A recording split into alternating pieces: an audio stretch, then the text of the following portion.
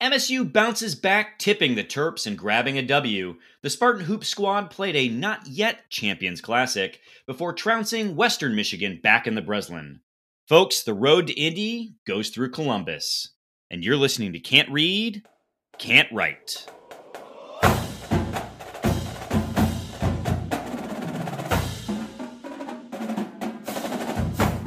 Welcome back, everyone, to another episode of Can't Read, Can't Write, the podcast that proves Spartans can talk. I'm Mike Jones, joined as always by child birthday attendee, Kevin Greck. Greckers, we finally got through the intro. How are you doing? You nailed it. Yeah, it couldn't have been better. And also, so yes, I had to watch this week's game at a first birthday party. Had to or got to? Of someone he didn't know. We should really be clear about that. You can't just show up to people's children's first birthdays to watch. This is a COVID thing, I presume, right? That's why. This isn't an open house. But I have to give credit where it's due to the hosts. The game was on in 3 different places throughout the house, so I could like run from one to another, into another, into another. Why did you have to keep changing TVs? Why couldn't you just be in one? People start gathering around, and they will, and people start standing in front of the TV, so you have to move on to the next one. Sure. And then the crowds, they follow me, Michael. You know how it is. Yeah. And the other voice you heard is, of course, the also recently promoted, but even more recently demoted listener guest, Alex Plum. How you feeling, Plum? It's all in a day's work. You win some, you lose some, and you just keep rolling. So, hi-ho, the Dario. Oh, indeed.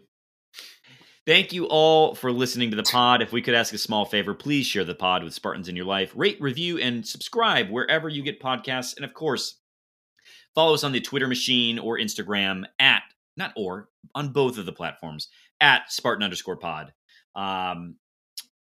Greg, what are we doing in this week's show?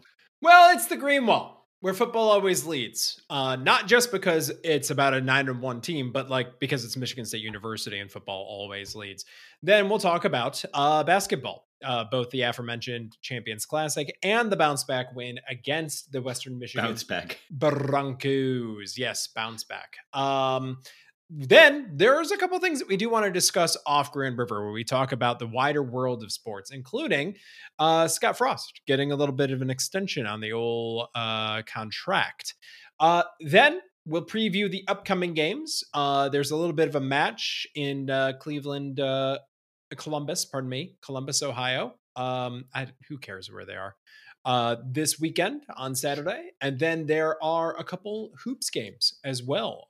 One in Indiana and the other one back here at Breslin Center. So we'll cover all of that. And then, of course, as always, take your Twitter questions. Great rundown. Mm-hmm. Just top notch. Yep. You should host a podcast. I'm trying. I got my side gig. People hear about it during our ad rolls.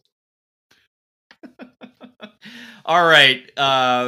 Plum, it seems like maybe you were most keyed in on this game. And given from some of the text messages we received, you were really deep in it. But let's start on the offensive side of the ball. Michigan State obviously comes up with a big W, winning 40-21 over Maryland. So I believe I told you at halftime, if your team puts up 27 points and a half, you have to say one nice thing. Please tell me one nice thing about the offense. I think arguably Peyton Thorne had his best game of the season, maybe his career. I don't think that's arguably. I think that's for sure evident. I mean, he's closing in on my buddy Dirk Dozens when he's misbehaving a la COVID, but Kirk Cousins has set the record at Michigan State for 25 season touchdown passes, and Thorne's at 21. So we're looking at at least 3 more games, right? For sure. It's likely he passes him. It's likely he passes that. So the guy was great.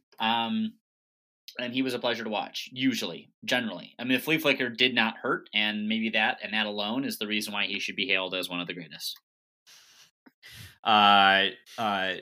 Ken Walker, Greg, gets his highest season total for carries At 30 touches, not including did he only get targeted not including two receptions. Two receptions. But he nets out at 143 yards in the game. And a couple scores. A couple TDs along at 36. And I think we could say for him a casual 4.8 yards per carry. Sure. And that's all great. And we've started to take that for granted now. And my chief concern is this was the first game where I thought we started to see a little wear and tear on our friend Kenneth Walker. He seemed to be a little slow getting up. He didn't have that same pep all the time, although still in the fourth quarter, he was breaking off big runs. So he can turn it on when he needs to. I also saw a little visible frustration, I think, out of him a few times. So I do have my concerns for my friend Kenneth Walker here. Fortunately, as we'll see in our preview of Ohio State, that's a really good team, but there is potential that he can keep this momentum going. But now I'm starting to get concerned about his well-being and his longevity here, which was due. I mean, that dude gets a lot of touches and he's taken a lot of hits. And I think we're starting to see that, maybe he might be a little bit human after all. Well, I mean, what did you guys think of that? Yeah, no, and anyone would be. I mean, I think that's absolutely right. The observation's right. I'd say also, you notice the tape. I think I don't know if that would happen before the fourth quarter or not, but he definitely was favoring that foot. That I think it was his left foot. He said he rolled it. He said he rolled his ankle, and he thought he could play through it. So but I think it says a lot about a guy, and I think it says a lot about a lot of the guys. You got Halliday's out there with his hand completely wrapped up, using this got a club beating people about the head and neck with it. So there's something to say for that too. I think it does cut both ways, but this Saturday is arguably the most important game of the season for us, and you hope that. I mean, we'll get into it. I know when we get there, but you hope that their strength remains for that. Yeah, I will say. I don't disagree that it's some of the wear and tear. I think it sounds like they knew he was going to be maybe stymied a little bit early, based upon his comments after the game and some of Tucker's that they were going to load the box and that they were going to have to start winning on some of the one-on-one matchups to make them really pay. And Peyton Thorne did, which is why I think you see Ken Walker's numbers increase in the back half of the game. Yeah. I'm not. It was also maybe the first pretty cold game that since he was in New York City for the new era, whatever, Pinstripe Bowl. Maybe it's just a little bit colder than Ken Walker's used to. I don't know. I assume he's spending a lot of this week recovering though, and they're going to try and keep him as fresh as possible. Yeah. But the benefit is, like Plum said earlier, Peyton Thorne has the biggest game of his career, I think. I think he started off like 9 of 11 or something like that. Really opened it up, had some beautiful throws to Jaden Reed, who had a game. It's unfair to Jaden Reed that we haven't started talking to him about him until now. Although a number of wide receivers got involved. Trey Mosley was catching the ball. Foster was catching the ball. Guys are starting to step up in Naylor's absence, which is really encouraging to see. Malik Carr had a pretty good game. Mm-hmm. Tyler Hunt had a great game. Simmons, man. Oh, you want to talk about Jordan Simmons, the running back? Yeah. Stepped up. I mean, I think for me, Simmons' presence was critical. He had some huge rushes. He broke a couple third downs for us and stepped into a space that Walker created, whether because the guy just needed a break or because he was getting stymied looking for holes in the middle that our O-line couldn't open up for him. And Simmons found routes, man, that looked good. I thought he had a huge performance just in terms of a guy that you haven't seen a lot of this season, who performed when he needed to. And I think it just comes back. I like to find an example of Tucker's complimentary football whenever possible. And I think Simmons fit the bill for me this week. While we're handing out plaudits to the running backs, it was nice to see Eli Collins back on the field. Yeah. Yep. It sounds like they're not talking about it, but that he's just been hurt all year. Yep. And so I'm not sure if he'll end up taking a medical red shirt for the year, or just a red shirt. Does he have a red shirt year left? He does not. No, he would have used it. No, well, I mean, you get 2 now. You get your COVID year and you get your redshirt year. So if last year was his COVID year, then he's still got a red shirt left. Yeah. So anyway, we'll see. But I anticipate he'll be a big part of the team going forward. But yeah, Plum, to your point, I think you were spot on in talking about the complementary football. It seemed like you're hard pressed to not look at 40 points and say, okay, even though we had a lot of things that broke our way, that's maybe Maryland punishing itself. I never really doubted our ability to score in this game. Yeah. So, do we want to talk about their scoring now? Yeah, we should definitely talk about the defense. So, who wants to all right, Greg, you got this. Yeah. So here's what I'll say. Let's start with the defensive line and the linebackers. Now, Maryland's offensive line, I know, leaves a little bit to be desired, but the defensive line in particular spent a lot of time in the backfield. I don't know about you guys, but I'm accustomed to going full seasons without seeing 3 different intentional grounding plays, much less 3 in the same game, I do believe. So you call those sacks, and this was a defensive line that really moved things around and made, Tagovailoa. Tagovailoa. Yeah. Let's say this. Really uncomfortable. Let's say this about that. It got to the point where, so I don't know, and maybe I'm the guy that notices referee mechanics. Which is to say, I am the guy that notices referee mechanics. There's something about intentional grounding because it's a spot foul. So as soon as he goes down, the referee's job is to move to the spot where he was downed and stay there until they've confirmed whether or not it is intentional grounding. And for the rest of the game, it seemed like each time he went down, either on a sack or he just, lost yards or whatever, the ref was there just to be sure because he'd done it so many times. And it got to the point, I think on the last one, they didn't even throw a flag, but just his simple reaction of getting there, and then they conferenced about it and got it right. I know that's a point most meaningless and lost on probably everyone who listens, but I think it goes to show that when you do, as a referee, when you start to notice these tactics happening, and I think it just speaks to the fact that the guy was very a little out of his gourd toward the end, quite rushed, quite unsettled, and not playing his best football. And you got to give the defense some credit for that. Yeah, and you got to give Noah Harvey some credit, who stepped in for Crouch in the linebacking core and got involved, man. He was all over the place. He had a huge day. And it's worth saying that the D-line did that without Simeon Barrow, who's been one of our best D tackles. So, and is this right? Because he was ejected in the second half, he missed the whole game? No. So he's out apparently with an injury. Oh, as well. Because he was ejected in the second half, he would have only had to miss the first half of this game. Got you. But he didn't come back at all. Correct. Which, I mean, we can talk more about, some of the other play, but it is worth mentioning, Quavaris Crouch out. The cornerback situation still seems pretty banged up. Brantley, by all accounts, is out for the year. At this point in time, or at least, he's sort of declaring it as such anyway. Against a fast-paced, offense that can really move it through the air. Yeah, I think they scored on 2 drives in less than a minute.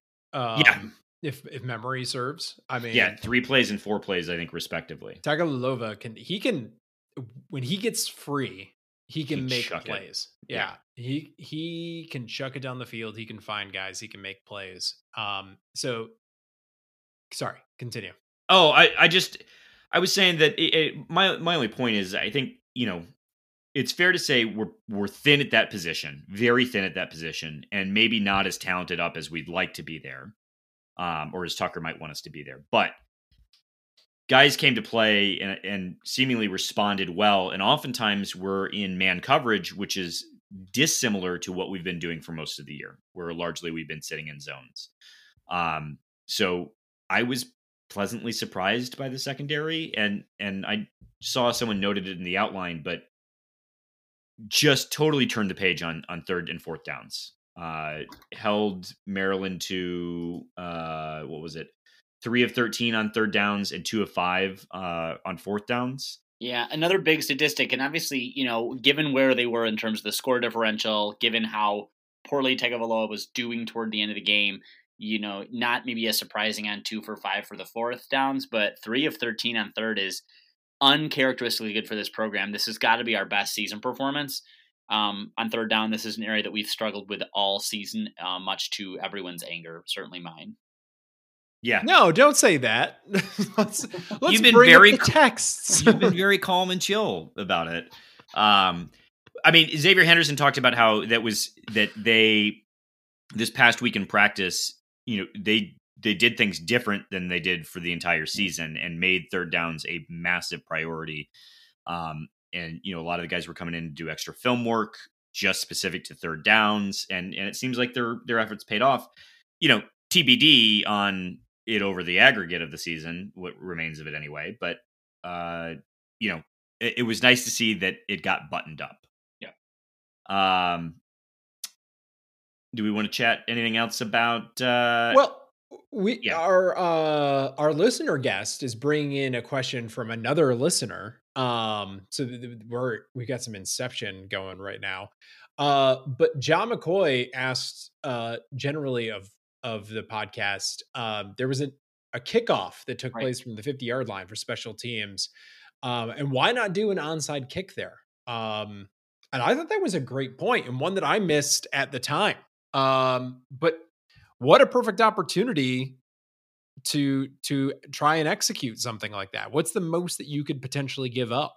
Those are the types of things that I would expect our special teams coaching staff to ask themselves. Was Coughlin doing kickoffs? I don't know when this was. Well, I think the response to John McCoy's question is another question, which who the fuck is our kicker? Well, can I get an answer on that question? Is there an answer? That's my point. Is I don't know that you try that with a walk-on freshman kicker. Listen, if anyone that listens to the pod knows or loves Steven Rusnak, I need you to go check on him for me, okay? Because I have not ever, I don't recall at least, I don't know, I must have seen a Michigan State team miss an extra point, but I don't know when. You spent a great deal of time, I believe it was our sophomore year? Yeah, dude. If you remember John Goss. Oh, God, it was. There's the potential that you've just taken that memory and you've just buried it deep. I mean, the things you said about that man were truly... I mean, some of my final you should probably be arrested for what you said. And I think the question is, why didn't we have audio devices back then that could record for posterity those wonderful Alexisms? All I'm going to say about Steven Rusnak is, thank God that we didn't. Don't get to miss point after tries. You don't. You don't get to miss that. They have to do something to you. They have to enter your physical body. They have to invade you in personal, sacred, profane ways to miss the point after a try. Unacceptable, not good, very bad. I don't like it. He's not scholarship, man. It's fine. Stefan, this is how you get invaded outside the football field, my friend. Invaded? You're going to get invaded. Well, all right. So before we say some good things about the special teams, I just want to circle back to after the Rutgers game. Because, Greg, you and I were like, well, it was really loud, like shockingly loud in there. The penalties, the pre-snap special teams penalties continue. Yeah. And that is inexplicable and inexcusable to me. Also, and just to go back for our listeners, it wasn't that Rutgers, the crowd was loud. Yes. It was that The audiovisual equipment. audiovisual equipment were punishingly loud. So, not giving Rutgers credit there, just simply stating what was happening. It really will make your ear bleed. The one ear that is facing the direction of all the speakers.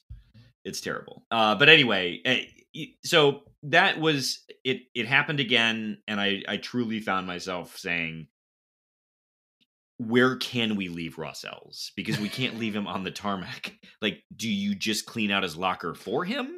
Like, what do you do to send the message, you're not welcome here anymore? It's just all of his junk in the garbage bag right outside Scandalera Center. Just start throwing his stuff out the window. Yes. That's the plan. Yeah. But high points, Behringer. Holy shit. Guy's a dude. A dude, a guy, a gentleman, a chap. He is, wow. Did he have a 70-yard punt in that game? He had some punts. Man had a punt. Multiple punt. I think they topped out in the high 60s. But 69. Nice. Yeah. 4 punts, averaged 53 yards, 2 in the 20, 2 over 50 yards. I mean, really flipped the field on an offense that was quite explosive. I mean, if you're handing out a game ball, I don't know how you don't consider handing him one. Man, for Bryce. this game. Yeah. And the goggles. The goggles make the whole thing. Make the whole thing work. So, are we ready to talk about the atmosphere? We talked about the atmosphere at Rutgers. We want to talk about the atmosphere in Spartan Stadium on Saturday. From 3 dudes that were not there, by the way. Yeah, but if I would have been staying there. So we bring this up because Coach Tucker took to Instagram, took to social media, or whoever his handlers are. And Twitter. And, well, all of his various social media platforms to instruct the team to keep chopping, of course, as he will. And then also a not so subtle invitation to the student section to remain at the game in the long term. Now, this is not a new phenomena. The students tend to leave games, especially games like these where the weather isn't great. And that has sort of always been the case.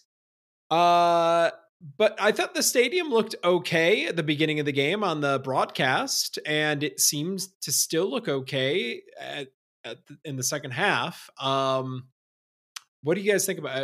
Is this fair from Tucker? This request? Plum, I'll let you go first. Yeah, more than fair. He was polite but firm, and made it an observation, which is completely born in fact. This program depends on.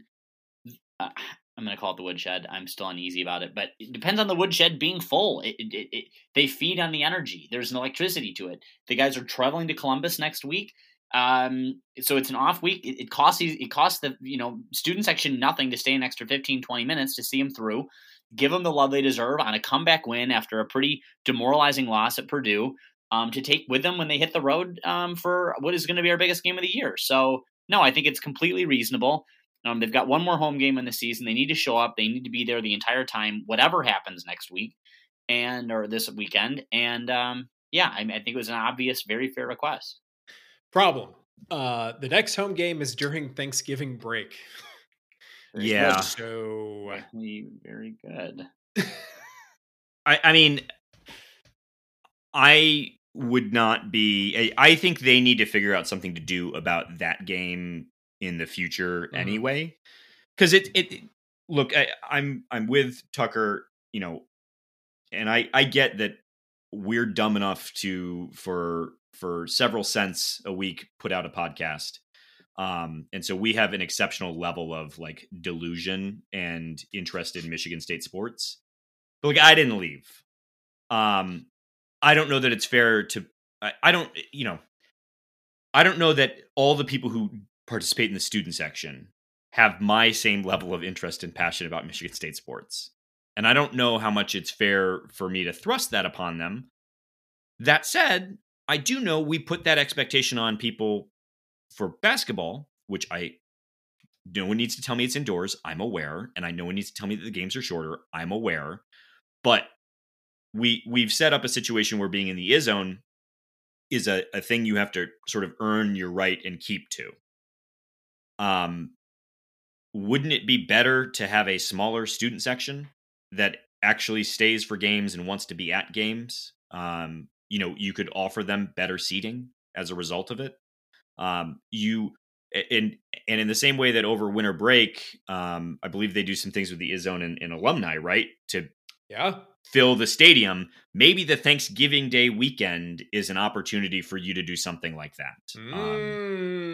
Because football alumni game. That's a challenge. It's a challenging weekend, right? Like, so you got to figure out a way to pack the woodshed and call it the deep end. Let's use all of them. You don't want to be a puddle program is what I'm trying to say. And to do that, the deep end needs to be deep. I've been to cold games. What's that? Go ahead. It is Michigan, it is football, and it is November. Like, I don't know what people expect when they buy season tickets. But like, you're going to have cold games. Yeah. The thing that I'll point out, and I agree with both of you, that it would be better if students should stay. In fact, I used to revel in the fact that I stayed and I would put everyone else's nose in it back when I was in the student section. But this is hardly a problem that is specific to MSU. All across the country, stands are open both in the general public and in the student sections. So I don't know. Would you guys be embarrassed if MSU started doing like giveaways and certain things to keep people in the stands through the third and fourth quarters? Or do you think they should start looking at that kind of stuff? We're not yet. We're not there yet. That to me seems to be something a program does because they're having trouble retaining students in the section when their team is a constant loser. This team is a real Kansas situation. Yeah, this team is 9-1. And I mean, to be fair, I don't even think I think we're making something out of nothing, kind of, to an extent right now. The student section has been fantastic all season. I think we should be very proud of them. I certainly am. They have done a lot, and the team has given them a lot to be happy about. This was an error in decision making, born of the insanely bad weather that just no one wanted to be in, and the fact that we were up by 20. So you get it. And they were admonished appropriately. And yeah, I guess it's not going to be great going into Thanksgiving, but all things considered, hopefully the admonishment is enough to make a few of them decide that they need to be at the game when we play Penn State. Yeah. All right. Anything else we want to say on this? No.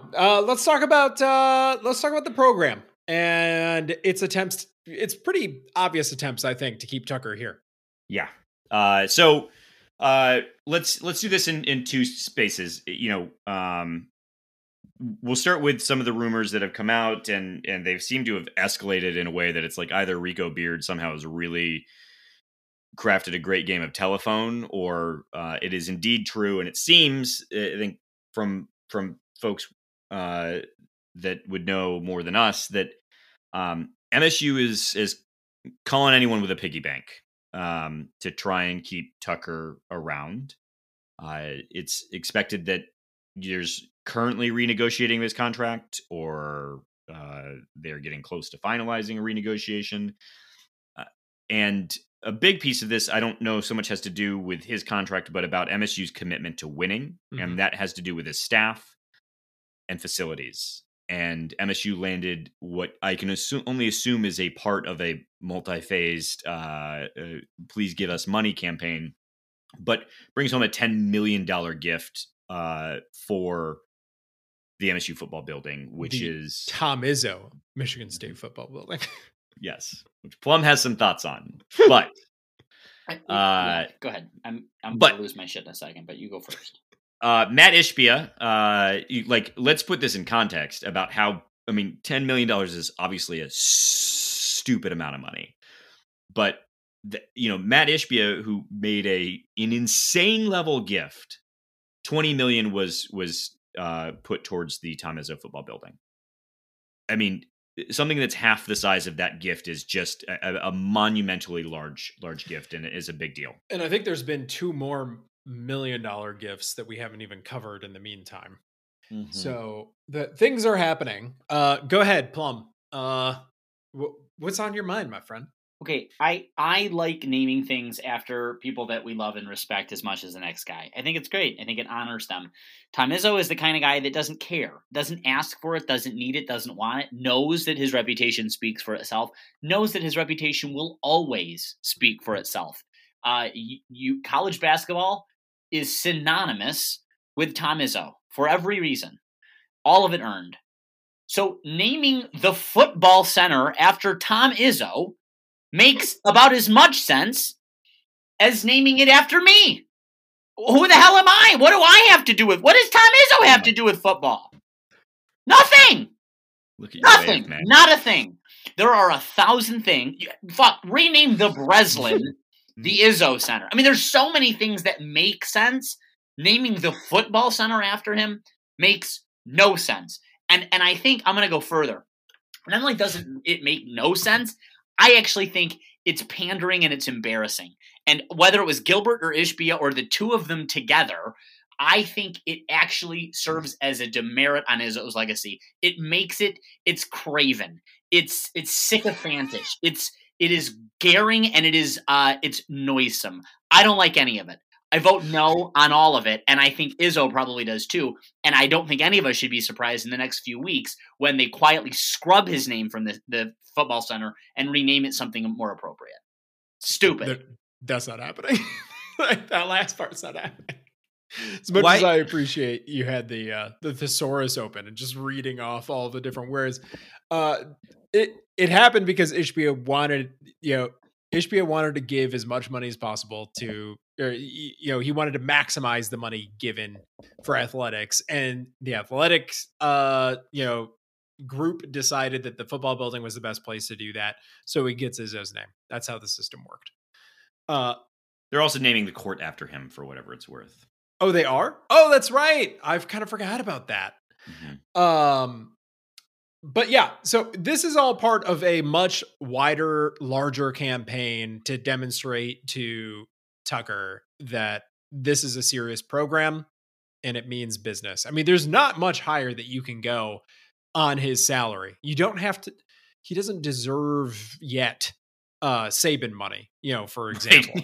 So like when you're already the 15th highest paid coach, there's really not much more for you to do. Like, I'm not going to expect him to get much more than $1.5 million more a season in this renegotiated contract if we do get to find out about the terms. The really important thing is going to be everything around his contract. The facilities. Salary is really what I'm interested in. Exactly. So you got to think that this $10 million gift was already in the works. It just got accelerated a little bit. I mean, it's not like, you open up the Rolodex a few weeks ago once the LSU rumors start up, and then, out of nothing comes a $10 million gift. But we'll see what else has been in the works here. Yeah. But I mean, either way, exciting. I think when we don't have quite as much going on, maybe after the Penn State game, we can spend a little bit of time and chat about sort of the virtues or not of this kind of spending. But either way, I mean, I think we're all at least of the camp that Tucker's proving his value anyway within 2 years. So big lead. Yes. Should we take a quick break and then chat some hoops? Let's do it. Let us. Thank you, Rich Uncle Moneybags, for right. being our sponsor. What was that comment from earlier about cents? We get paid cents an episode. I mean, I didn't want to flex too much. Yeah. I could have said nickels.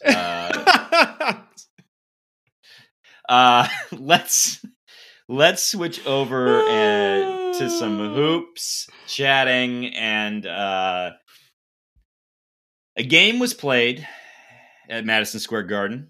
And MSU takes home an L, losing 74-87 to the Kansas Jaybirds. Yeah. This was not a great game. I mean, I don't know what you guys thought. I thought Kansas looked sloppy. They pulled it together at the end, but I was not that overall impressed by this team in that game. I mean, I guess it was better than last year. As we talked about last week, there have been some notable departures. There are some guys that came in.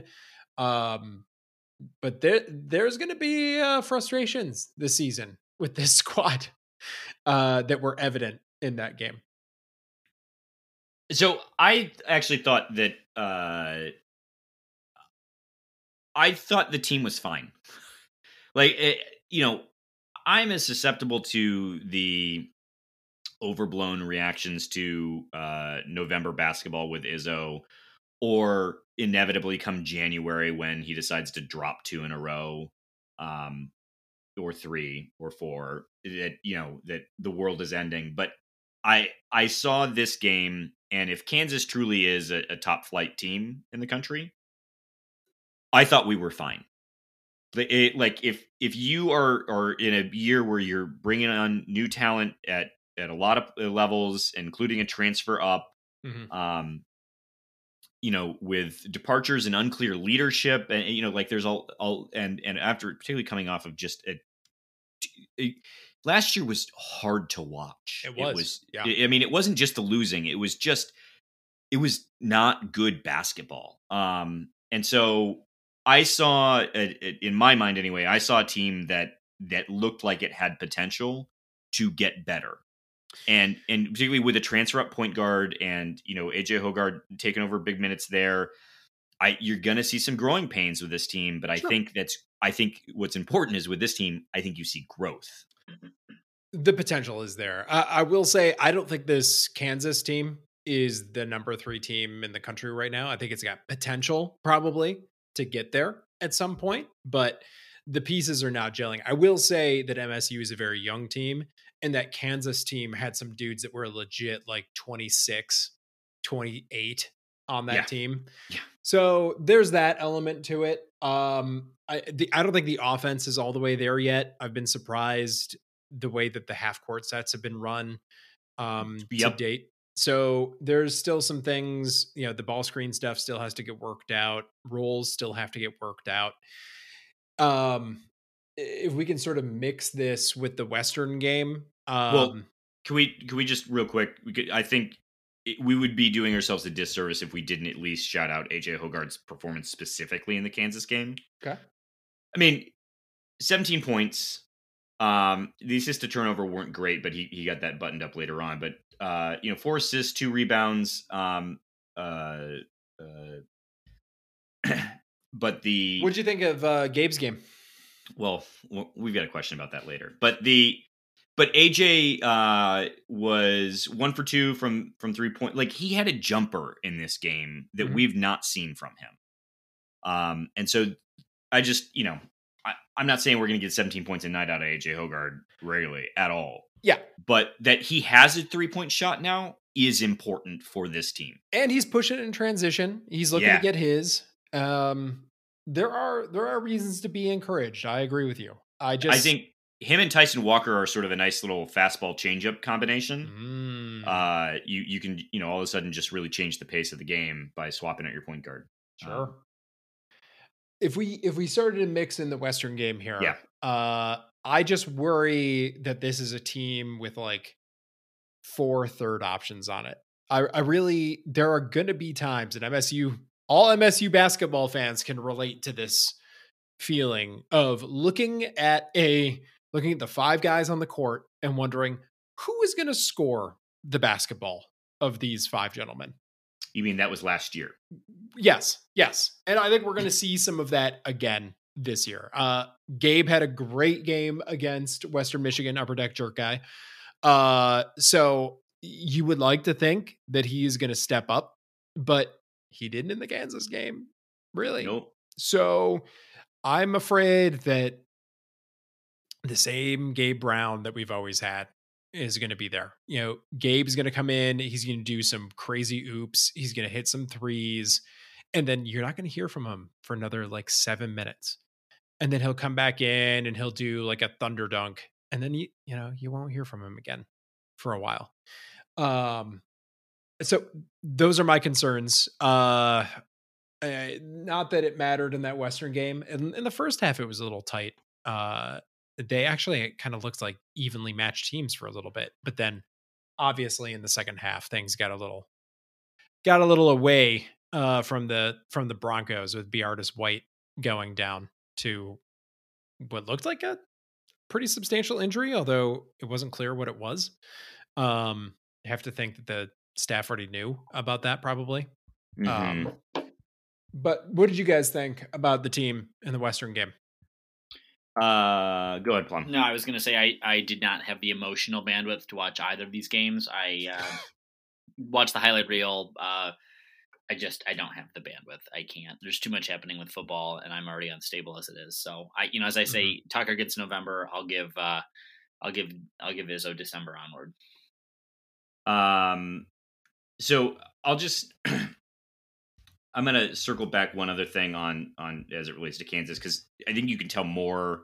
I think in some ways there's more to tell about the team from the Kansas game, because Kansas is much better than Western. David McCormack is one of their big men, and the Big Ten is going to be filled with big bodies who are very talented. And he only had 10 points and 2 rebounds. That's coming off of last year where he was like a 13-6 guy. And I think that's pretty telling about the job that Marcus Bingham and to a lesser degree, Julius Marble did at the 5 spot. I mean, holding a guy like that to 2 boards is a big deal when you're looking at the Marcus Bingham experience. And he made him work for every point he got. So transitioning back to the Western game, I don't know. I liked AJ Hoggard's performance there. 7 assists to 2 turnovers was pretty great. Only 7 points, but who cares? That's not, again, 17 points isn't what you need out of AJ. You need him to be able to do the half court. I think some of the talent differential also makes Western hard to evaluate, because we were able to run the ball a lot more than you will ever be able to do in Big Ten play. It's clear, all the nonsense about Tyson Walker and Joey Hauser having a thing, I think that's true. I think it's true that AJ and Marcus seem to work really well together. Malik Hall, I have concerns about. He's a guy that I think I would have liked to have seen more of a step from this year. And talk about people that it's not even like Gabe Brown will poke his head out and be like, "Hey, remember me? Hey, boo." Malik is, for a captain, I don't know that I've been seeing it out of him. Yeah, I mean, well, he comes off the bench in both of these games. He puts up fair numbers of minutes in each of them. He's kind of he puts up more minutes than Marcus Bingham, but that's, we know why with Marcus Bingham and his conditioning. But yeah, only 4 attempted shots in the Western game, only converting on 1 of those. Only 3 boards, and were all of his 21 shots? minutes. Wait, you're looking at the Western game, or you're looking at Kansas? I'm looking at the Western game. No, I'm looking at the Kansas game. Pardon me. I know it's not the story's back and forth. Story's not much different in the other one, right? Except he's 0 for 3 from 3-point land in the Western game. Your question earlier about who's going to be the guy who scores, I don't want to get, there's not enough to know that it's for sure true. But if Max Christie ends up finding and you have to assume that he's going to get a little bit more comfortable. Not that he looks uncomfortable, but just the game's going to find him a little bit more. I gotta believe he's the guy that you're counting on to get you a bucket when you need a bucket. True freshman in the Big Ten. It's tough. I don't know who this team's going to look at. Yep. I mean, he's going to get the opportunities. That's the benefit for Max Christie, personally. Yeah. But there were times, particularly in that Kansas game, where he looked like a freshman. So we'll see. We'll see. Tyson Walker is also someone I want to see shoot the ball a bit more. I mean, only 3 shots in the Kansas game. Like, what is going on, my dude? Goes 4 for 7 against Western, including 1 for 2 from 3-point land. I think Tyson Walker's a guy who you need to see more shot attempts from just to free everyone else up. Yeah. If no one takes him seriously as a shooter, then we're gonna have the same problem we had last year. Yeah, he's got to look to get his a little bit more. I guess so. Early impressions of the team. I think I'm in just it's fine. It's all going to be okay. This is going to be a tournament team. We're going to be competitive in the Big Ten, and it'll be fine. Yeah, there are more pieces than last year. There's reason to be optimistic. Yeah. Something. National Signing Day. We'll do that at some point. Plum, you want to talk about water polo real quick? Should we go off scholarship for a minute? Okay. You know what? Just because. What are the other club sports we have? Okay. All right. I don't think. I thought all the pools were filled in. I'm confused. Oh my God. Listen, the MSU men's water polo team are national champions. They just beat, is it Stanford? I think it was Stanford in the final seconds of the game to win University of California, San Diego. In the final seconds to win it 12-11. So that's a great win. Anything that the team can do in their Speedos to make Michigan State look good is fine by me. So go team, go. Way to bring it home, and can't wait to pick up a natty in football and a natty in basketball this season as well. That's the Trinity, right? That's the Trinity. Water polo, football, basketball. That is the Trinity. And we've got to give a shout out to Nate C for flagging the water polo, club championships for us. So much appreciated, Nate. Here. All right, let's discuss. Let's go off Grand River. Let's discuss Nebraska. It's been announced that they are extending Scott Frost for at least next season, right? At Nebraska. Yeah, I've not seen the details of the contract other than I know he's taking a pay cut. So there's no doubt that they've been close this year a number of times. There's also no doubt that they beat themselves in each one of those That's losses. A coaching thing, right? So I really don't know what to make of this. What did y'all think when you heard this news? I think that the people who decry participation trophies in youth sports for millennials have rewarded Scott Frost for something that he abjectly does not deserve. Hell, Washington just fired their guy. I know we're not going to get into it, but for much less. And Frost has earned his early retirement about 16,000 times over. So, LOL. Personally, I'm a huge fan of it. Anything to keep Nebraska and others from being potential competitors, I'm here for. And I think having Scott Frost can maintain the helm is just good for our program. I mean, you have to remember he is 15-27 right now in 4 seasons. 15-27. Do the people in Nebraska? I mean, this used to be a storied program, right? Yeah. So there's some thoughts that part of this has to do with actually because they left the Big 12, that it altered what their recruiting footprint was, because they used to be able to recruit Texas better. They were on TV there, et cetera, et cetera. I don't know how much any of that is actually true or matters, but that was some of the argument as to Nebraska's downfall. I will say this: Scott Frost got a Harbaugh deal in many ways. Mm-hmm. And what's interesting about Scott Frost and Jim Harbaugh, a number of ways, is that they are both the savior. They are the ultimate Michigan man, Nebraska man. Former quarterback who won big. And what do you do when you've already done your nuclear option? Who do you bring next? Who goes to Nebraska after this? Otherwise, you have to say, Cincinnati just joined the Big 12. Are they a better program than us? Well, here's what you definitely don't do. you definitely don't look in the mirror and acknowledge that the 90s aren't coming back and that maybe you have to do something different. And the program isn't what you think it is, or you've convinced yourself it is. That's not an option. You can't be doing that. So you restructure the contract with the devil that you know. Yeah. In terms of recruiting, I know that athletic directors aren't going to the 24/7, recruiting rankings every day. But right now, for the class of 2022, which we've talked a lot about at MSU, Nebraska ranked is at 17, dead last in the conference.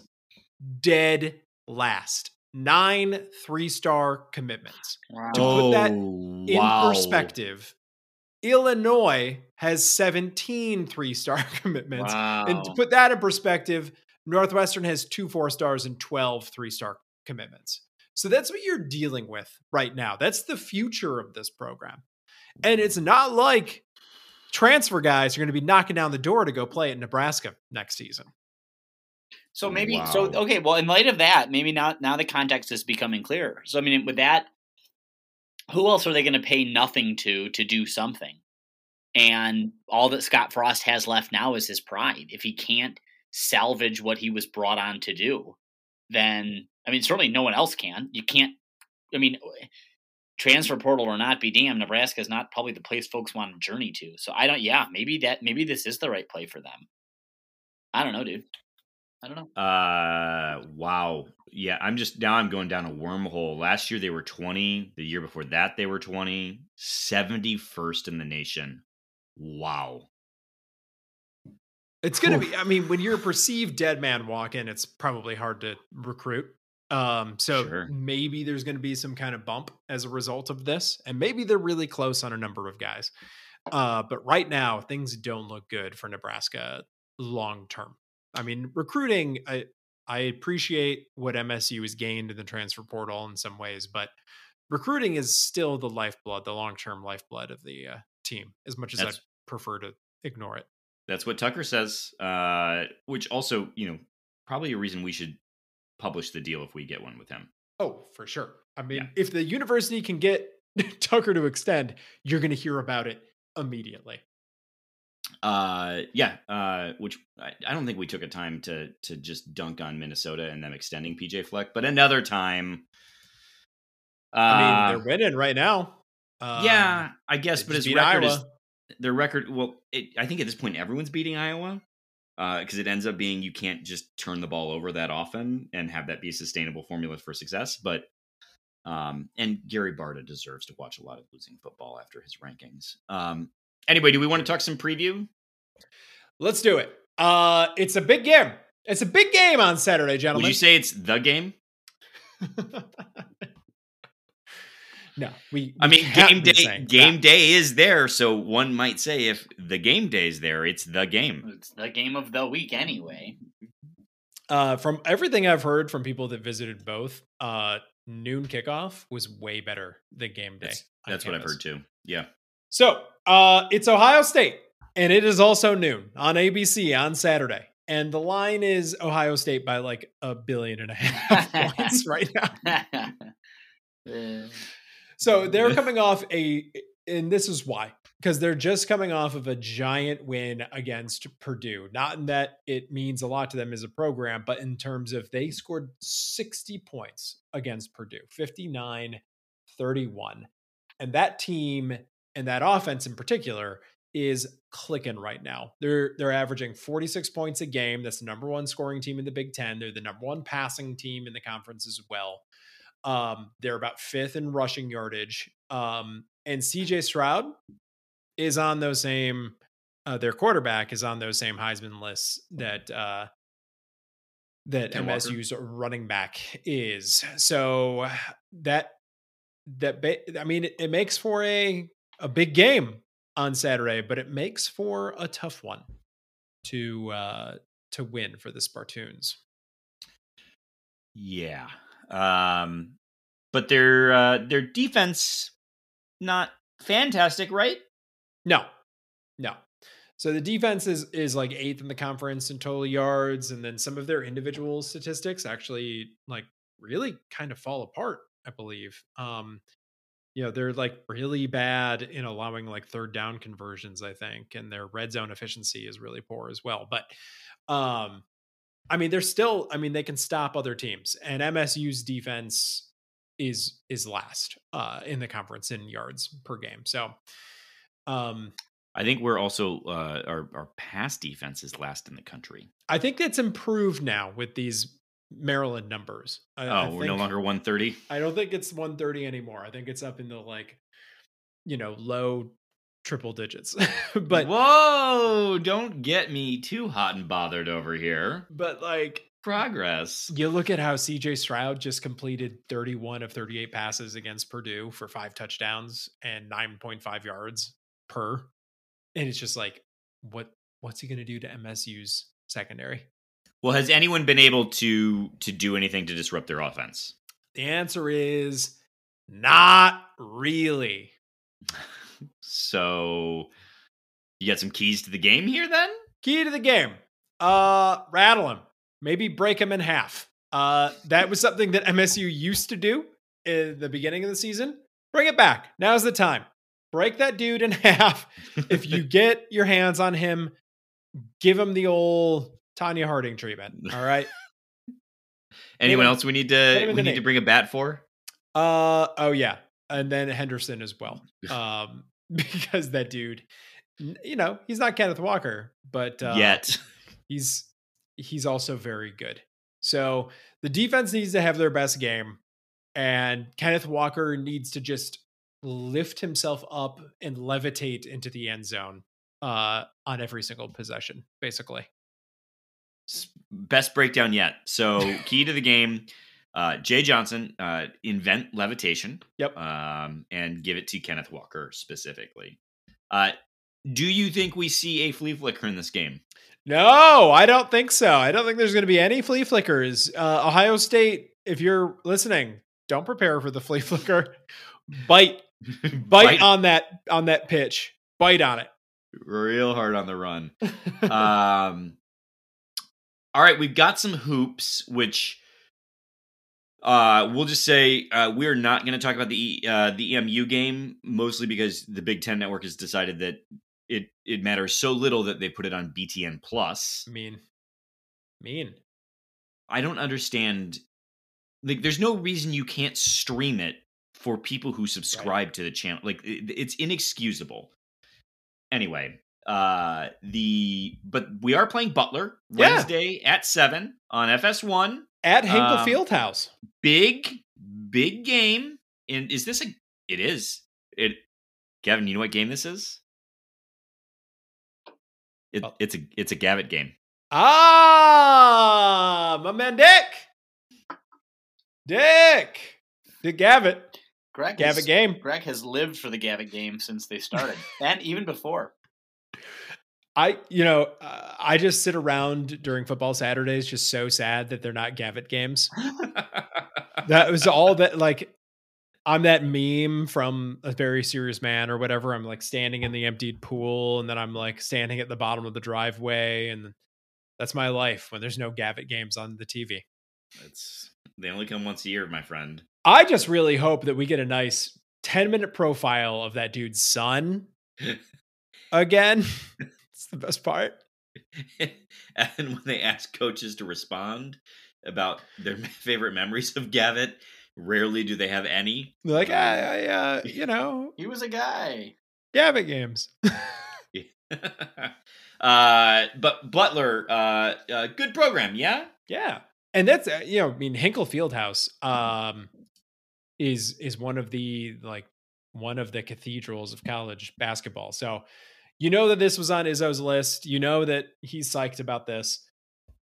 And that Butler deserves payback for what happened in the Final Four years ago. So here. Speaking of giving someone the Tanya Harding treatment, let's get all of them. Butler, for those who are curious, 61st in Ken Pom, 71 in offense, 53rd in defense. If you're looking for a comparison point with your Michigan State Spartans, we're currently 26th in Ken Pom, 44 in offense, 12 in defense. So, it's on the road though. I don't know if there's a spread, but I think it's a little bit too early for us to do much breakdown, just because the team is still evolving at this point in time. If you're looking for something to watch, I tend to believe that the thing to watch in this game more than anything else is Tyson Walker and that half court offense, because they clearly have not figured it out. So how much progress that they've gotten in since the Western game on working that half court offense, I think you'll probably see it show up in this game. All right. For what it's worth, Butler 3-0, but they've played IUPUI, Central Arkansas, and Troy. So can I just say IUPUI is my favorite school name? Ooey pooey. All right, let's head to Twitter questions. And we'll start with Eric Ozanek, who asks, give us the recipe for the upset at the shoe. Eric, I think the answer is Tanya Harding. That's right. And levitation, apparently. I mean, look, I will say this. It is not that long ago, really not that long ago, that our starting quarterback was injured, and we were not sure how we were going to be able to win the game without him, with two backups who had never played a snap. And against Ezekiel Elliott, and who was the quarterback on that team? Also someone very big and important, right? Oh my God. Why am I blanking on this? But doesn't matter. But Urban Meyer went out to a bar afterwards, and instead of doing anything else, he just got some pizza and ate it sad the next day. So I don't know, Eric. It wasn't that long ago that magic seemed to happen at the shoe for us. So and I will say this: I think this game Braxton more. Oh my gosh! Thanks. This game more than any other game to Mel Tucker means a lot, because last year I think he was genuinely embarrassed. It's not about winning or losing. It's about the sort of amount of professionalism you have on the sideline, and I think he didn't feel like he had it last year. Greg, this one I think is for you. Plum, I don't know that you're a Taylor Swift stan over there, but can't Taylor Swift just vent to her girlfriends at brunch? Do we need 10 minutes of this on SNL? Oh my God. Is this question from Eric Ozanek, or is this Lauryn Hill strumming my pain right now? Good God. Eric, if you only get it on SNL, you're a very lucky man. My entire weekend has been just the 10-minute version of All Too Well, over and over and over again, and in different mediums, and in different places. Like, what do you mean? Like Apple Music and then YouTube, or Apple Music and then there's a Spotify? Short film, Michael. There's now this live performance on the Saturday Night Live, which I've seen. There's just the regular recorded version. There's the old version, then you have to compare the two. Bro, it's been a lot of Taylor this weekend. It's been a lot. Plum, do you want to comment on Greg in any way? No, I'm going to let him have this one. Everyone's allowed one. He gets this one. Okay, I like that. John, I don't know how to pronounce this. Asks, rank this is so unfair. He's asked us so many times to say it right. No, it is. But the asking means you just asked for this. Anyway, Plum, he asks, rank 1 through 4. What grinds your gears most? The MSU pass defense, no booze sold at Spartan Stadium, fans, or Myers with the S in quotation marks. Okay, so I'm guessing the rank 1 is your most grinded and rank 4 is your least grinded. So, indeed, yes. So my 4 is Myers, because I say Myers and I add an S to everything. So not unground by that. And then number 3 is fans. I don't really care about fans. They're a constant in life, like death and taxes. You just expect it. So they fulfill what they're expected to fulfill. And that is, sad energy. And then I think they were in order. Number 2 is no booze at Spartan Stadium, but yeah, MSU pass defense, what passes for, secondary, is definitely what gets my goat the most. Greg, can you add some contrast here? I've got a very similar list. I don't know where to put U of M fans though. I think I'm going to move them up one. now having been at a couple, away games with booze in the stadium, it's nice. I'll say that. But in terms of affecting my life on a day to day, having to be around U of M fans is worse than that. So Also, if we sold booze, what would happen to Dana Nessel? right. What would Dana do? Poor her. What would Dana do? I'm outraged. I'm so outraged. Next up, John McCoy. Oh, we already gave a shout out to this one from John. All right, next up, Mike Jones, not me. Someone tell me why we barely blitzed versus Purdue. And he says, parenthetically, yeah, I'm like Harbaugh complaining about calls from 2 weeks ago still. Sure seemed to work pretty well yesterday. Lil Tua struggled while needing to move in the pocket. Blitz someone every play. F it. I don't. Where's he wrong? I think the blitzes were attempted against Purdue. I think they just weren't as effective against Purdue. I don't think they got home. I think there's part of that. We did seem to blitz more against Maryland. Yes. We were in man more often. But I just, Mike, I'll say this. There's enough brain power on the defensive side of the ball on this team that I don't think they're doing this. You can't tell me that Mel Tucker's like, yeah, I want to give up a lot of yards. 130th is exactly where I want to be on pass defense. Like, I just, as someone who has successfully coached the defensive secondary at pretty high level programs, and then we have Harlan Barnett, who has coached successful secondaries for Michigan State. I can't abide by the notion that they're enjoying this or that they're not trying to fix it. Next up from Mike Jones, OSU hung 45 in the first half against Purdue.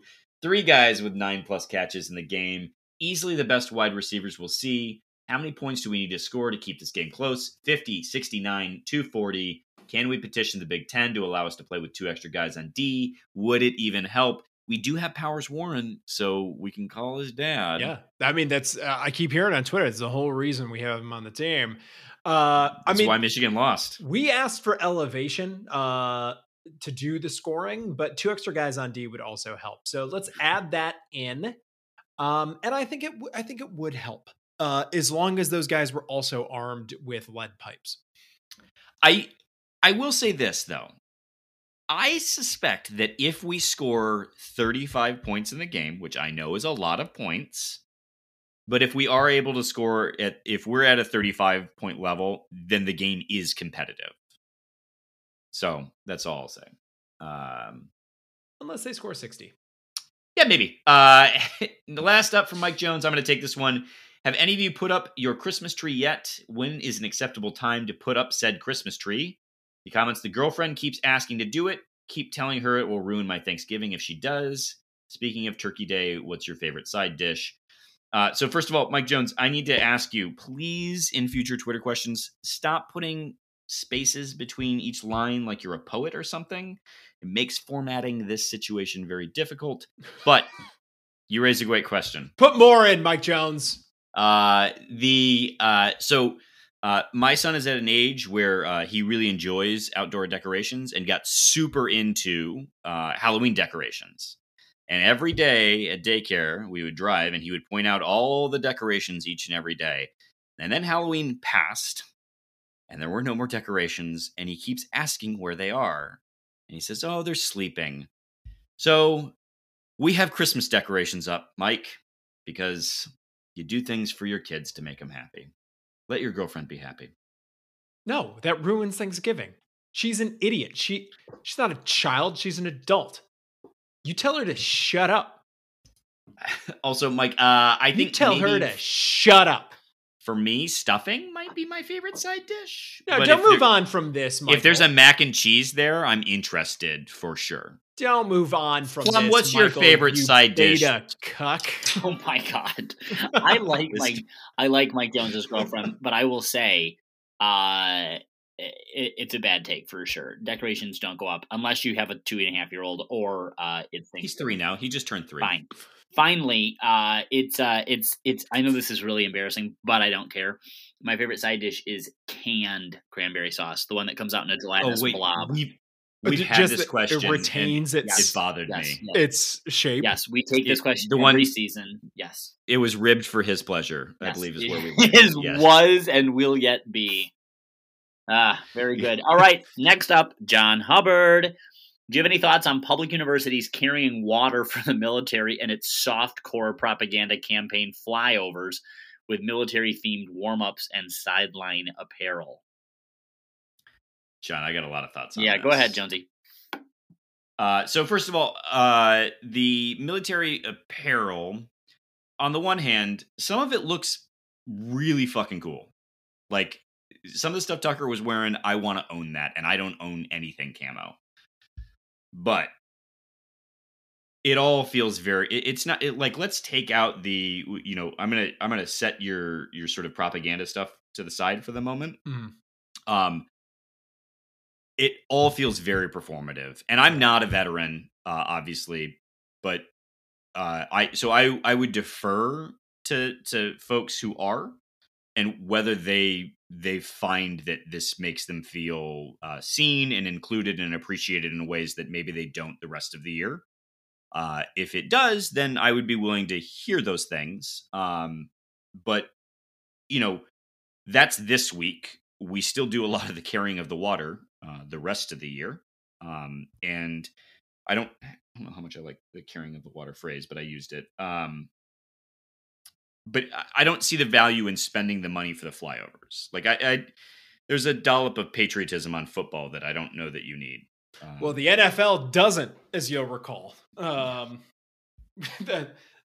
armed forces are subsidizing the NFL by allowing for all of this stuff at the beginning of games. I don't think it's the same thing with the college game. I think we're subsidizing the flyover. It seems like you want to talk about cutting athletic spending. Let's cut the flyovers. Yeah, it does seem like a good place not to do it. It's not my favorite thing on the planet. Plum, you have anything on this? I'm with you on this. I don't.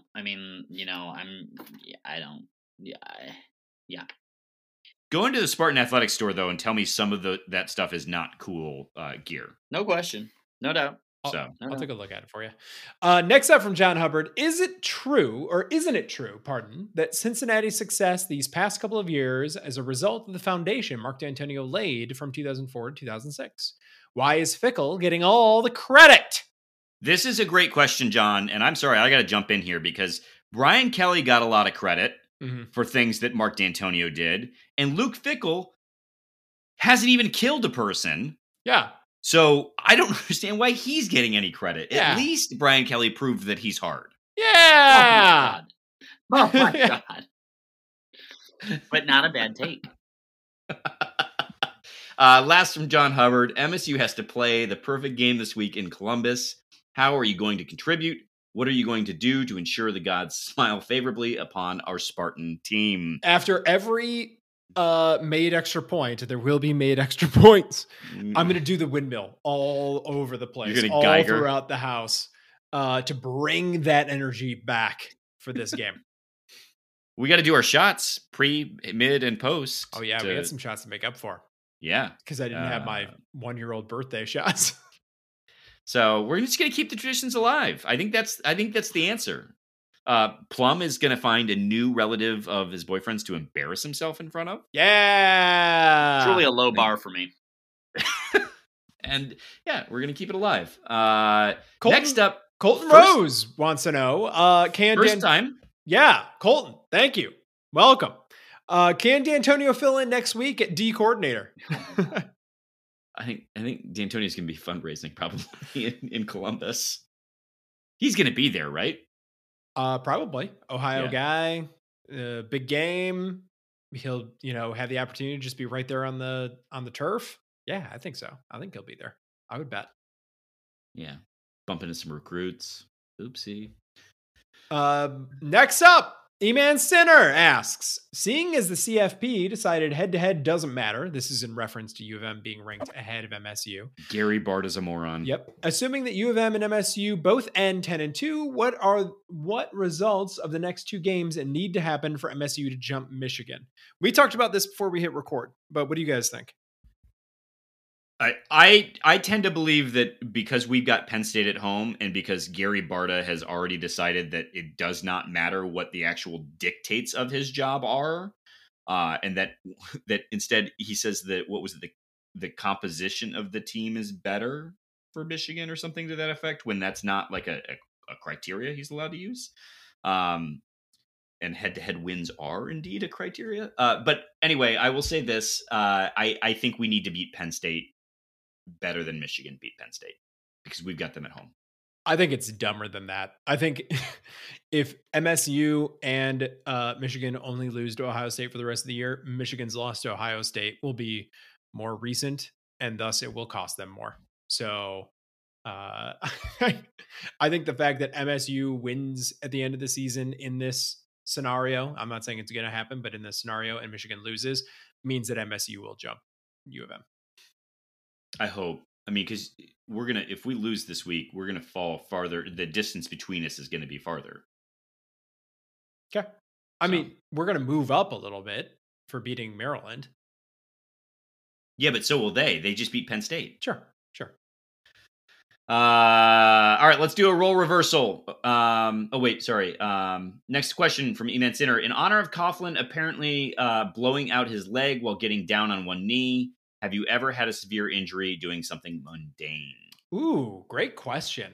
I have nothing comes immediately to mind, but I've definitely heard of this happening. You guys? I don't have any plum. Y'all getting older, so no. Are you not? Are you Peter Pan? No. When we were going to a bowl game, one of my friends from college that we were driving with, just reached over to grab something and like threw out her back, and we had to there were all of these things that we had to do to get her down, to ferry her down to Orlando. She was a real trooper throughout, but it was like driving was not fun for her. The game was not fun for her.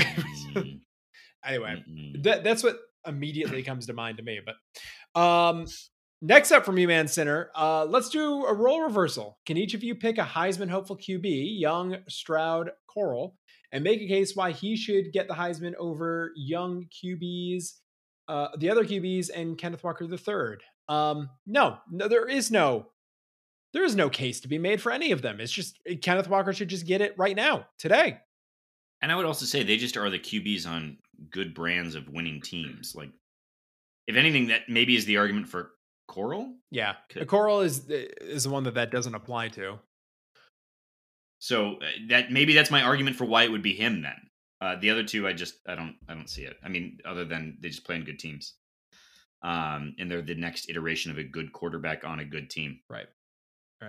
In fact, I think someone on the broadcast made the point that, or someone did anyway, that the reason Ken Walker should win the Heisman is because what he has elevated a team in a way that no other player has.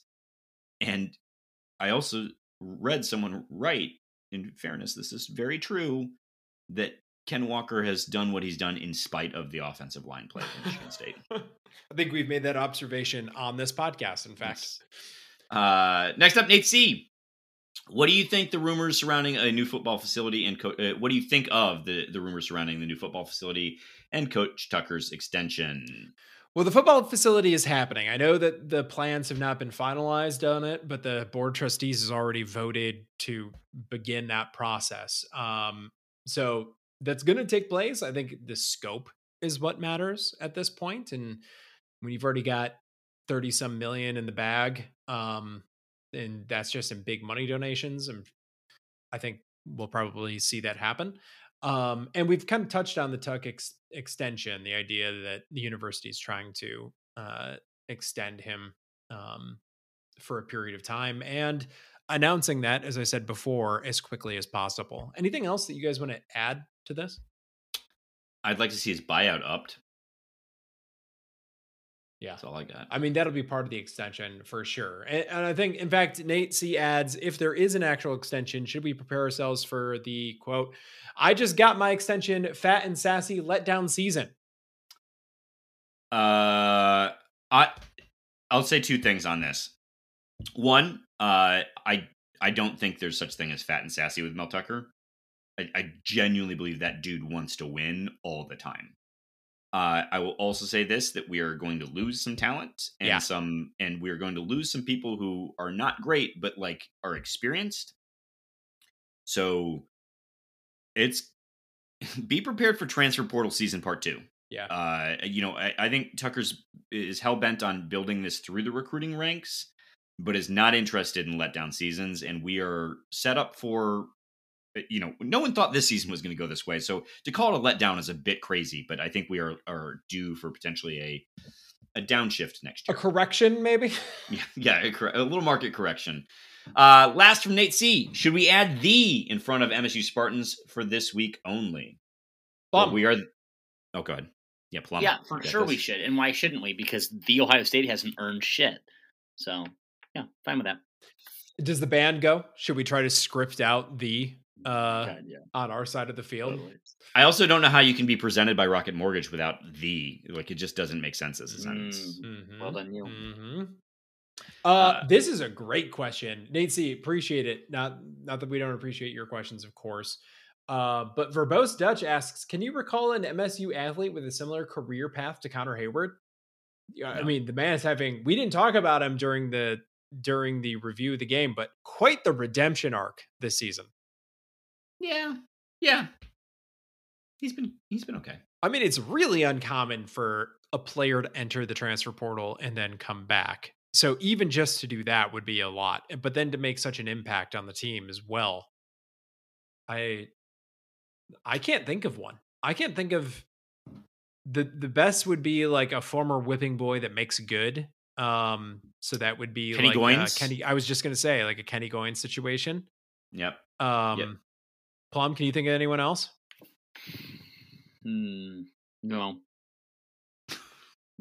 Okay. All right. Next up, Great radio. From the Nick Kamansky. Are you planning to watch Wheel of Time on Amazon Prime? No, I'm gonna watch it on Netflix. How about you guys? I don't even know what it means. It's the adaptation of the fantasy novels, Alex. And I'm going to be there for every moment. Nick, let's start our Wheel of Time companion podcast. That should be what your takeaway was from our ad earlier. If you got the Anchor ad, that we got our pennies out of. I said cents, and I didn't say how many of the cents. It could be thousands. It could be millions of cents. Next up from Nick Kamansky, do you think the Ohio State coaches are more concerned about the MSU game or the Michigan game? Well, right now, it's the MSU game for sure. Yeah. If they're sleeping on us, that's hilarious. I don't think they are. No. So. No. I'm just kind of glad this one's not at night. Yeah. Maybe we'll catch up on them. Maybe they'll still be asleep on noon. Sleepy Ryan Day. That's what they say. Next up from Nick Kamansky, Plum, do you believe that there are aliens among us? And if so, why did the Weekly World News get the scoop on all the other news outlets? I do believe there are aliens among us, and I don't believe they know how to trim their eyebrows. See further Ryan Day. So, yeah, and it's the only thing that makes sense as to why he's improbably good at his job, or at least his team is improbably good, despite the fact that he doesn't speak English, and nearly like anyone would if they were human, because he's not a human. Speaking of the Weekly World News, did Batchild have a unibrow? Maybe Ryan Day was Batchild. And then is overcorrecting by making miles of distance between them. Anyway, CT&TC's up next. Gentlemen, are you caught up on Succession? Thoughts on the season so far? I'm not. It's in my queue. I haven't watched it, though. Same. What about you guys? Yeah, same. Gotta watch it. Haven't yet. And looking forward to seeing it because there's so much blasted TV. Yep. All right, CT asks next the question that we didn't even touch on. What are your thoughts on the Arena Football League jerseys that MSU wore? The neons returned. Does anyone have an opinion on them? Because I've got some thoughts. If anyone wants to share, I think I love the hatred. That's what I think. I could take them or leave them, but I am nourished by the hatred. Yeah, did you guys see Darius Snow was asked about them? No. Yeah, he was asked about them, and he said, "I love them. I loved him when I was a recruit. I loved him when we wore him last time. I love him now." He says, "You know, I love him with the dark pants. Like, it's a color rush thing." He was asked about the font as a graphic designer. He's like, "I love it. There's nothing about it. Any criticism goes in the left ear, out the right." And first of all, I love that enthusiasm from Darius. And my thought on the jersey is, it's not my jersey. Like, if the players like it, then I think that's genuinely all that matters. Mm-hmm. But actually, I think they look kind of cool. I don't want them every game, but once a year, it's fun. Yeah, I'm with you. I like it. I like them every once in a while. Yeah, I hot take. I like the neon pants. Bring back the pants. Here. Next up from CT&TC, the biggest question to me for MSU basketball was who is going to be the player who can manufacture buckets in the half court. Last year it was Henry. Who is it this year? Surprisingly, it might be Hogard. Wow, that's like basically our conversation from earlier, all outlined in one sentence. Yeah, much more succinct. Yeah. It's a great question, CT, and one that we'll be keeping an eye on with great interest. Yeah, I think we got to see the half court shake out a bit more. I don't think it might be Hogard. Like, I just don't think that's his skill set. No, I think it might be,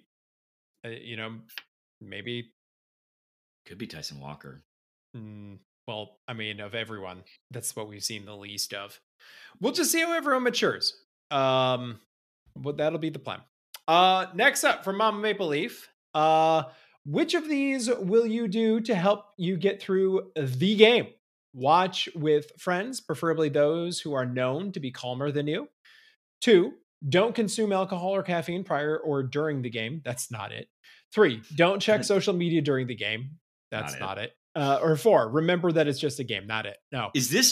I would ask, is this the single-handed worst question we've ever received in the entire time we've done Twitter questions? Momopoly, it's like you don't even know us. I just have to say. None of these are acceptable answers. Do you listen to the podcast? I'm seriously concerned that someone has hacked into our account and taken it over. Yeah. Someone do a wellness check on Momopoly. Yep. Have you heard how we talk about Alex Plum's reactions during the middle of a game? Like, does any of that sound like his behavior?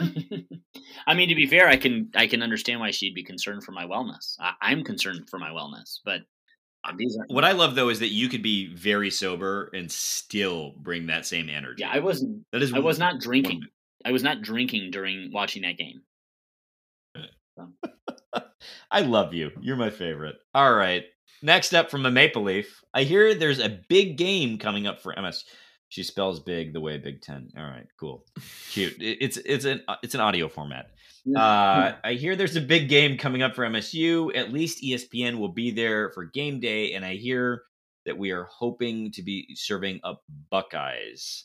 Speaking of all things nuts, what's your favorite? Can't be without. Just have to have snacking nut, or is it simply an entire pecan pie? Also, Maple Leaf, you keep saying, I hear this, I hear that. Like, what are your sources? Who are you hearing this from? You make it sound like you're hanging out at a water cooler. Anyway, anyone got some thoughts on nuts? Plum, I'll start with you. Nuts for nuts. Let's just say that. I don't know. I don't really snack on nuts, I guess. I don't know. I don't know about that. We made chili and ate it with Fritos on Saturday. Ooh. Does that count? That was really good. Do you like the pecan pie? I think that pie. counts. In fact, this is a free shout out for Sister Pie. If you live in the Detroit area, you probably already missed it, but every year they have a pre-order for their Thanksgiving pies, and I always do the brandy pecan, and it is delicious. So there you go. Sister pies, huh? Sister Is that pie. another way of saying preserved homemade? Oh, Do we all remember preserved wait, homemade? let's not. Why do it? Why? It's just an unforced error on your part. I do enjoy a pecan that is like a sweet and spicy situation. Oh. You know, like it's glazed but with like some cayenne in it. Wow. So good. Really but good. otherwise, not a nuts person. Last from a Maple Leaf. Tucker on yesterday's game. Quote, "It wasn't perfect by any stretch of the imagination, but it was good enough to get the job done." End quote. What's your view of that take for the OSU game? What does perfection look like, and what does good enough look like? What is the key to unlock an upset?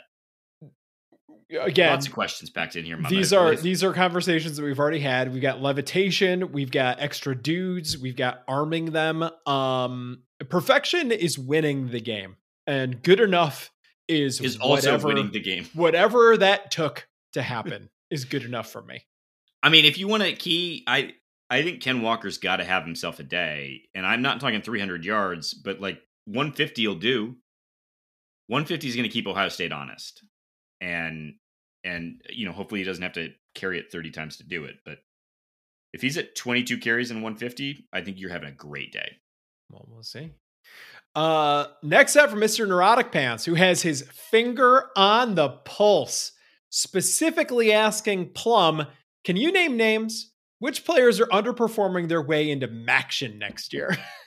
Oh my God. Did you guys see Rocky Lombardi's game, by the way? I know that his numbers this season are ridiculous. I do know that. Oh, he won at the last second with just oh my God. He's having himself a year, and I'm happy for him. Good for him. No, I'm not. I'm going to wait. I'm going to wait on this one, other than to say that Stefanio, Rusnak, I hope. I don't care if he's walking. I don't care if he doesn't have a scholarship. I don't care if he's basically a club football player that's moonlighting for our program. I hope his professors and student advisors and family members require him to play at Buffalo next year. So, as a walk-on. As a walk-on. Yes. All right, next up from Mr. Neurotic Pants, Tom Izzo hot take. Your boom farting and butt cheesing hit the straw in the wrong barn. The score speaks for itself. I don't know. I don't know what that is. I don't know, but I'm going to start incorporating boom farting and butt cheesing into everything that I say. Butt cheese is going to become a big part of my lingo. That's for sure. And referring to things as in the wrong barn, I also think is probably good. Hit the straw in the wrong barn. Next up, hot take from Raymond Chains. Once Maryland becomes a more established and disciplined team, the program will become top 25. With a few less drops and penalties, they win this game. You could say the same thing about Michigan and Nebraska, though, and it doesn't. I don't know. I don't Michigan think is so. a top 25 team right now. Yeah, right now, yes, but you get my point. That like you can always point to if we hadn't dropped the ball or if we'd had a few less penalties, sure, but that didn't change what happened. Right. It's what you do the next year, and for a while now, Maryland's MO has been to put up a bajillion points in the first 4 games and then just proceed to shit the bed for the rest of the season. And also, Raymond Chains, I'll concede that it would have been closer, certainly, but I think MSU still would have won this game. Yeah. I think MSU actively won the game rather than Maryland lost it. We kind of covered this, but Jonesy, anything else that you want to say from Upper Deck Jerk Guy? What'd you think about Gabe Brown's game against Western? 17 points, I believe. What do you think? Yeah, 17 points. I mean, look, for a dude who's 3 and D, could have played better D and hit no threes. So I do love my favorite thing about Gabe Brown's game from Western. This is truth. 7 for 7 from the free throw line. We didn't even talk about the free throw problems that this team is almost certainly going to have, and we will, because it's going to come up again. But more important than that is that Gabe Brown got to the free throw line, because that has been my biggest gripe about Gabe Brown, is that he does not drive to the hole often enough, and he did, and I love that. I mean, he doesn't need to go 7 for 7, but that he got there 7 times, that's great. Or not 7 times, but you know what I mean. So, yep. All right, last up. All right, round robin. Who cares? My second question would be from the Upper Deck Jerk guy: how many blocks will the Spartans have this year? Interesting question. Because I mean, I didn't really think that this team was a fantastic blocking team in either of the games that I watched. I don't think that's something that the bigs bring, but maybe that's the point I mean, of they the had question. 9 in the Western game. But they couldn't have had very many against Kansas. 3. Yeah. So 3's not bad. Average that out, 6 a game, 7 a game, maybe something like that. I could see. I mean, I guess that's a fair number. Yeah, I'm gonna say 137. There you go. That's there you go, Upper Deck Jerk guy. Plum, what do you think? 137 blocks? 227. 227. All right. 227. Why not? You heard it here first. All right, folks, that's gonna do it for us. Guys, it felt nice coming off the loss to come back and see the team rebound so well. You know, it's really annoying to hear, but the goals truly are all in front of us, and this is a huge week. Win or lose, right? Like, this is still going to say a lot about where we are as a program. And so for that, I think all I have to say is go green. Go white. Go white. Alex Plum and Michael Jones.